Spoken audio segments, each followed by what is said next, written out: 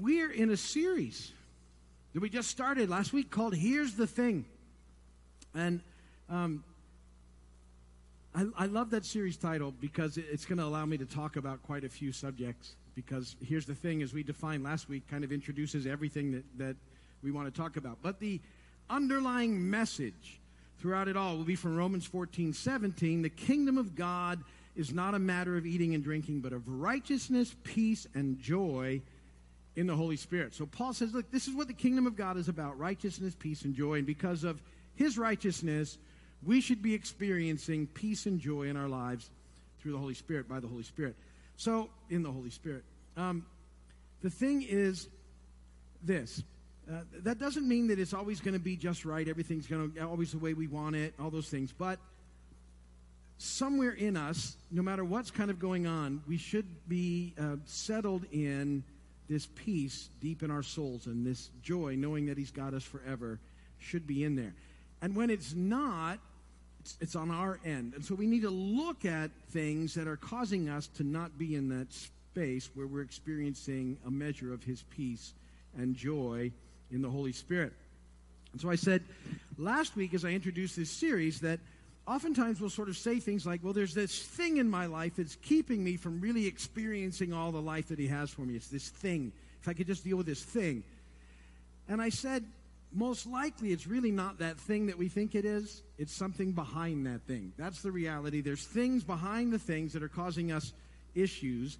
We tend to be people that want to deal with symptoms instead of causes. We want to deal with kind of fruit instead of root. But we need Jesus to really help us dig into the root of situations where he can heal them, and he can help us in that process.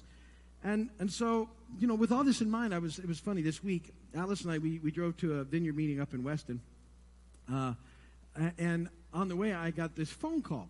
And the phone call just upset me a little bit. Now, Alice would tap into it right away. Not everybody might catch it when I'm not a yeller or anything. I get quiet. So I don't know how you guys get angry, but I just kind of get a little withdrawn and I get quiet.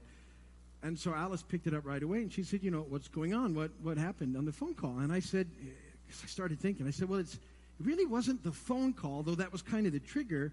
It's causing me some other issues back in here, and I realized it's not that. It's these things that are causing me this whole situation. And so we were able to kind of talk through some of those things, and it was very helpful. And so my thing was, I noticed that I wasn't settled anymore, and what was going on, and it wasn't this focusy thing, it was something behind it. And so there's something very helpful in even starting to think like that will help you stay more engaged in the peace and joy that we're to experience in the Holy Spirit. So we're going to talk about some things behind the things today, or a big thing behind the thing. But transition. These have really bombed. But I'm going to keep doing them. You know the little paper mask that sometimes they want you to wear at the doctor's office? It's called a coffee filter. Coffee filter. No, nothing.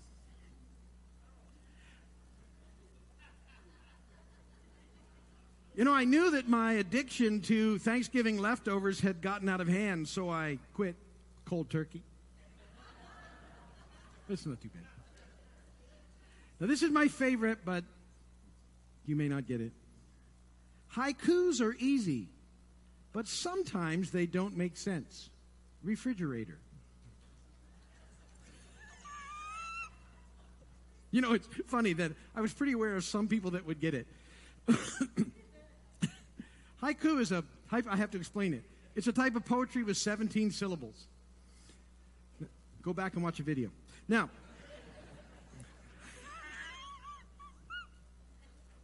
okay, here we go. So in the scripture, when you read the scripture, which I'm always wanting you to do, you got to read the scripture, especially when we're looking at encounters that Jesus has. Oftentimes, the thing that we think Jesus will deal with is not the thing that he deals with at all. He deals with something completely different. He deals with the thing behind the thing. And we talked about that last week when we looked at Bartimaeus. Well, in the scripture reading today, there's another one of those events. I want to talk about it with you briefly. Mark chapter 2. A few days later, when Jesus again entered Capernaum, the people heard that he had come home. So many gathered that there was no room left, not even outside the door. And he preached the word to them. Some men came, bringing to him a paralytic, carried by 4 of them.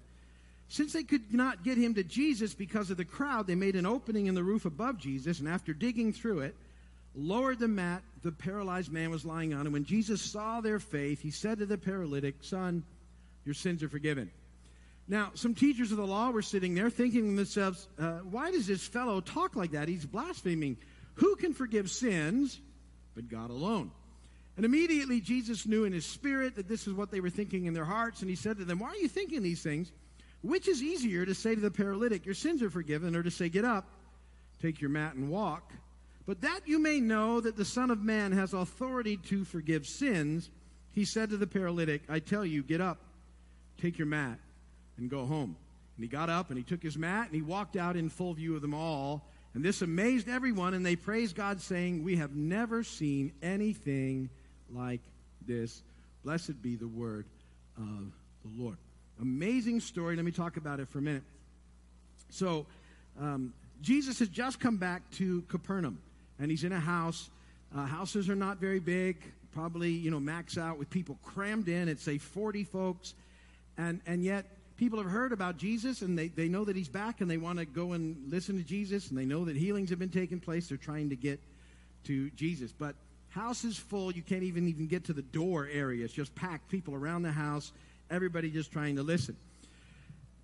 So Mark sort of sets the stage. And then it's very emphatic in the original language. He said some men came. So he sort of has let you know he's set the scene, and now this is the big deal. And these 4 guys are coming, and they're carrying with them their friend, who's a paralytic. He's immobilized, and they have him on some sort of stretcher or sheet or something. But the picture is a guy in each corner carrying them, and they want to get him to Jesus because they just convinced if they can get him to Jesus, that Jesus can get him to walk. And so that's what they're looking for. And they get to the house, huge crowd, they can't get in. Now, they could have done a lot of things. They could have, we're not going to make it, we can't get in, or they could have just left him there, whatever. I guess they had options. But they don't leave it like that. They come up with their own plan, and they go up on the roof. And most of those homes, and the way they were designed in that area, the roof would have been flat, and you could have gone up there. There would have been steps to it. They would have used it from time to time. So they take their friend up on the roof. But what they then begin to do is they actually begin to, in the language, they dig through, so it would have been an earthen, they dig through the roof. Now, I always think about this, and I hope when you read the scripture you think like this. Like, what would it have been like to be sitting in the house, you're at a nice little small group meeting, you got your chips and dip happening, and you're listening to somebody teach, and it's just a lovely, lovely time. You have your refreshing beverage, everything is good.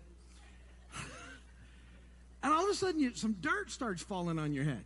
And you look up, and it just then really starts pouring in, the dirt, and they're making a hole, and you're just looking at it. And I often think, Jesus would have seen that. He'd have been smiling. The homeowner, not so much.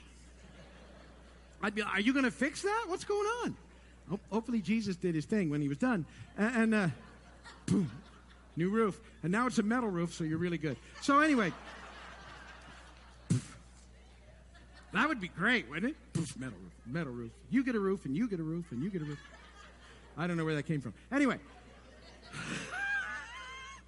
So, they lower him, they dig a hole, and they lower him to Jesus. Now, you know what they want him to do. Heal their friend. So Jesus looks at their friend, and he's really impressed by everything that's happened in their faith, and he says, "Your sins are forgiven." And everybody's shocked by that, because that's not what they were expecting at all. That's not what they were looking for. In fact, their friends that just dug a hole through the roof were probably, "Really?" And the religious people are saying, "Only God can do that," which is good, because he just did, right? So there's that happening. And then, if you get a chance, read this. There's so many deep things happening there. There's some pictures in there of Mark writes it on purpose. These guys are sort of acting like pallbearers in one sense, and then they're digging like a grave in one sense, because he's dead in his sins. And yet when he meets Jesus, he gets to rise again. There's a whole other story within the story that you need to see. But what we're talking about now is, Jesus says your sins are forgiven, because that's really important. This whole idea, our sins, we need to be forgiven so that we can have life. And then Jesus says, well, okay, so that you can know that I can do that, get up and walk. And the guy gets up and he walks and he takes his mat. Really cool story. So there's a lot going on there. But there's something you need to see about how important forgiveness was in the midst of this story. And so I want to talk today about forgiveness and unforgiveness. And I want to suggest to you that unforgiveness is one of the biggest things behind the things that we experience in the course of our lives. That there's a whole lot of things that happen because of unforgiveness. And so we need to address it and deal with it and see what it looks like. So let's hop in there with that today. Point number 1 in your notes is this. Wait, I've lost point number 1. Oh, there it is. Oh, you know what? Before I get to point number 1, I want to start with this. So that's why I couldn't find it. So we're thinking about unforgiveness, and I read a study from the Mayo Clinic. And I don't usually, put studies from hospitals and stuff in there, clinics like that. But later on, I'm going to give you a Bible verse that's like the clinic people copied the Bible verse about what's happening. So let's go for unforgiveness. Here's some things that might happen if you're unforgiving.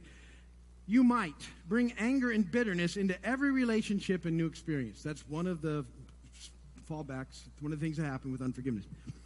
You might become so wrapped up in the wrong that you can't enjoy the present. You might become depressed or anxious. You might feel that your life lacks meaning or purpose, or that you're at odds with your spiritual beliefs.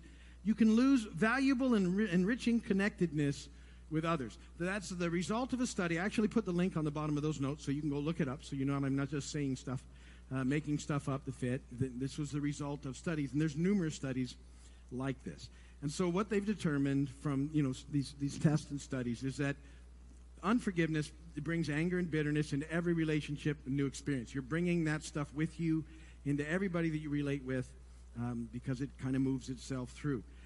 It often causes us to get so stuck in the event when it happened that we never get to experience life from that point forward. We're just stopped in that situation.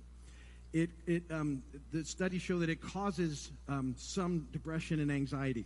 Now, when I say that, I don't want you to immediately say all depression and anxiety is linked to unforgiveness. It's not, but it certainly is a factor. And you would go, well, how is that even possible? Well, the way it works at some level would be that something happened in your life that left you feeling powerless and out of control. And so all of us want to have, at least feel like we're in some measure of control in our lives. So when things are happening that make us feel like we're out of control or powerless again, one of the things that kicks in sometimes is anxiety and levels of depression, because they're related to unforgiveness. It's the thing behind the thing. So let's dig into that. Point number 1. Here's something you need to know. You are going to be offended. Not by me, hopefully, right now. But in life, you're going to be offended.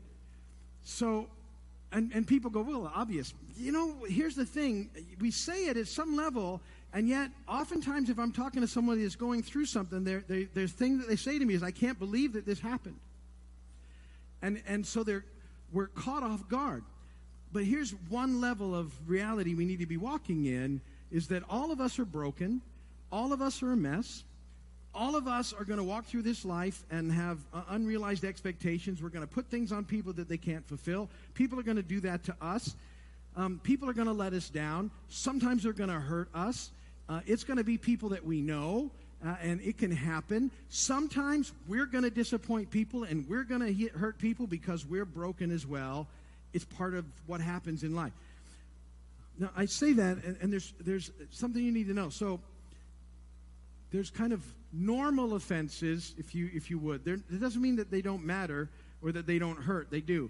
But there's things that happen in the course of our lives that we need to learn to have enough grace for, because we mess up enough that we allow them to move through our situations by forgiving what's happening, because we realize there's brokenness in people and it's going to happen. There's another layer of stuff that I want to make sure that you know, that there are some offenses that are so horrific, I am not making light of them. And I understand that. We'll talk about that in a minute. We're still called to forgive, but we have to know what forgiveness is before we get to that. But in the scope of our day-to-day lives, generally if people hurt us or do something, or don't meet our expectations, we need to be people that are forgiving right away, because we're going to do the same thing. And so we have to understand that's part of this journey, and it's what we're going to have to do. Jesus said in John 8:7, they kept questioning him. He straightened them, said, if any of you is without sin, let them be the first to throw a stone at her. And so what we have to understand is, people sin differently than we do, but because we're all still a mess, we have to have some grace in this whole situation. We're a mess. One of my favorite things, Alice and I will say to each other, my granddaughter, one of my granddaughters, I put her in the car seat one day, and she'd been eating chocolate, and she had chocolate over her hands, and she doesn't like having stuff on her hands, and so she looked at me with her hands, and she went, "Granddad, I am a mess." And I looked back at her, and I said, "Yeah, me too. I'm a mess, too. Good point. I didn't have any chocolate on my hands, just in general. I'm a mess. I get it. And sometimes we're messier than others, but we need to know that, and sort of having that understanding will help us stay in a spot where, we're not as surprised by things happening, and I'm talking this level of things, not this really horrific level of stuff. Okay. Secondly, forgiveness is empowering for you. Forgiveness is empowering for you. If you don't hear me say anything else today, this is what you got to get. Unforgiveness isn't a protector, it's a prison. If you don't hear me say anything else, I want you to think about that this week. So here's what happens. We get hurt, and significantly, those big hurts. We say, well, this person hurt me, so here's what I'm going to do to protect myself so they can't hurt me again. I'm going to keep what I think is this wall of protection up by not forgiving them. Because I think if I forgive them, somehow I'm just inviting them to go ahead and do that whole thing all over again, because that's my misconception of forgiveness.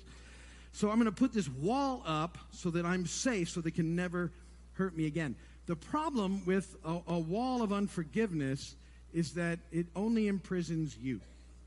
The offender doesn't care. They're not spending time thinking about the fact that you don't forgive them. They're off doing their own thing, having their own life. The way that you know that is if someone has offended you and they care about it, they will do what they can to sincerely repent. And sincere repentance means they're going to demonstrate a willingness to change over time and regain trust. Doesn't mean they're going to come at you and say you're supposed to forgive and just kind of hit you with it, beat you over the head with it. That's not repentance. They're going to know that they've wronged and that they're willing to do what it takes to make it right.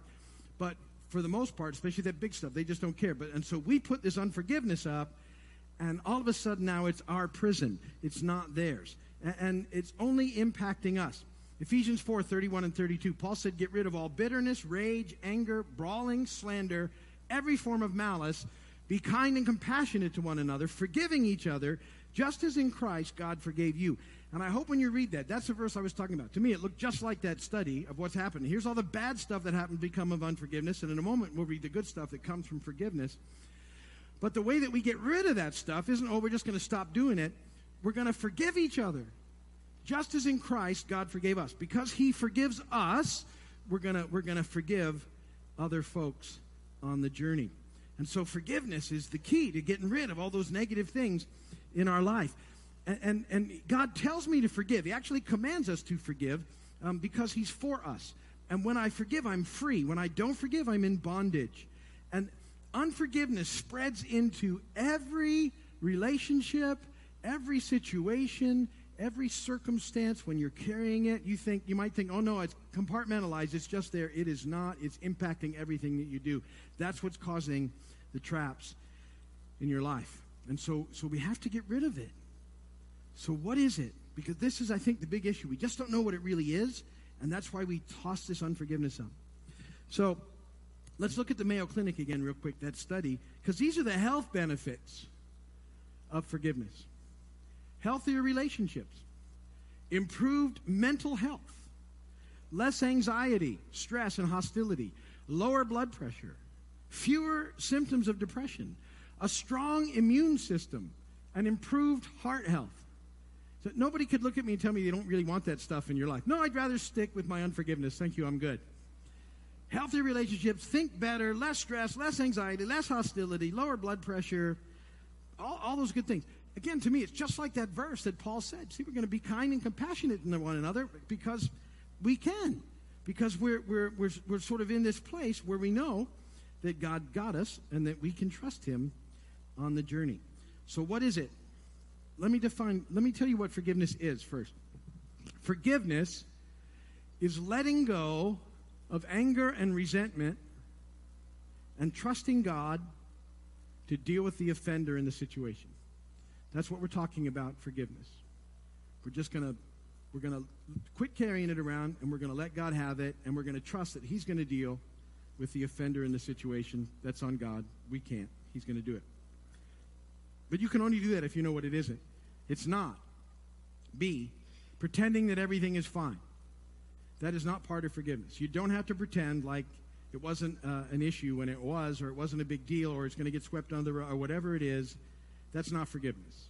It's not pretending that there wasn't an offense. Not forgiveness. C, it isn't necessarily reconciling or having contact with the offender. I think that's a big one. People think, well, if I forgive someone, then I have to let them right back into my life and my situation. Absolutely not. If someone is willing to change sincerely over time, then we can make room for reconciliation. But if they're not, then you keep a boundary up. It's not unforgiveness, though. It's a healthy boundary set by love that just says, until you're willing to change in a way that's demonstrated, then these things are different. And that's not me being mean. That's just the way, it needs to be, because that's a healthy sort of boundary. So a lot of people withhold forgiveness because they think what's being said is, oh, you got to go, this person who horrifically offended you at some point, you're just inviting them back in. Absolutely not. That's not forgiveness. It's also not this. D, forgiveness isn't forgetting. Now, a lot of people think that forgive and forget is some sort of Bible verse because they've heard it all the time. Well, the Bible says forgive and forget. You know that it doesn't say that, right? There is not a Bible verse that says forgive and forget. It's not in the Bible. There are some scriptures about God being able to forgive us and forget, and I put one there in the notes for you, but he can do that because he's God. We're not, and we don't have the capacity to forget like that. The harder that you try to forget something, you know what you do? You remember it more. Try and forget something. Well, it's getting easier for me nowadays, but that's not the issue. I was trying to think of a word the other day. I still haven't thought of it. Anyway. See, because unfortunately people have used that as a weapon. Well, you're a Christian. You're supposed to forgive and forget. No. I'm supposed to forgive because I'm commanded to, but that's not for your benefit. That's for mine. You need to deal with God.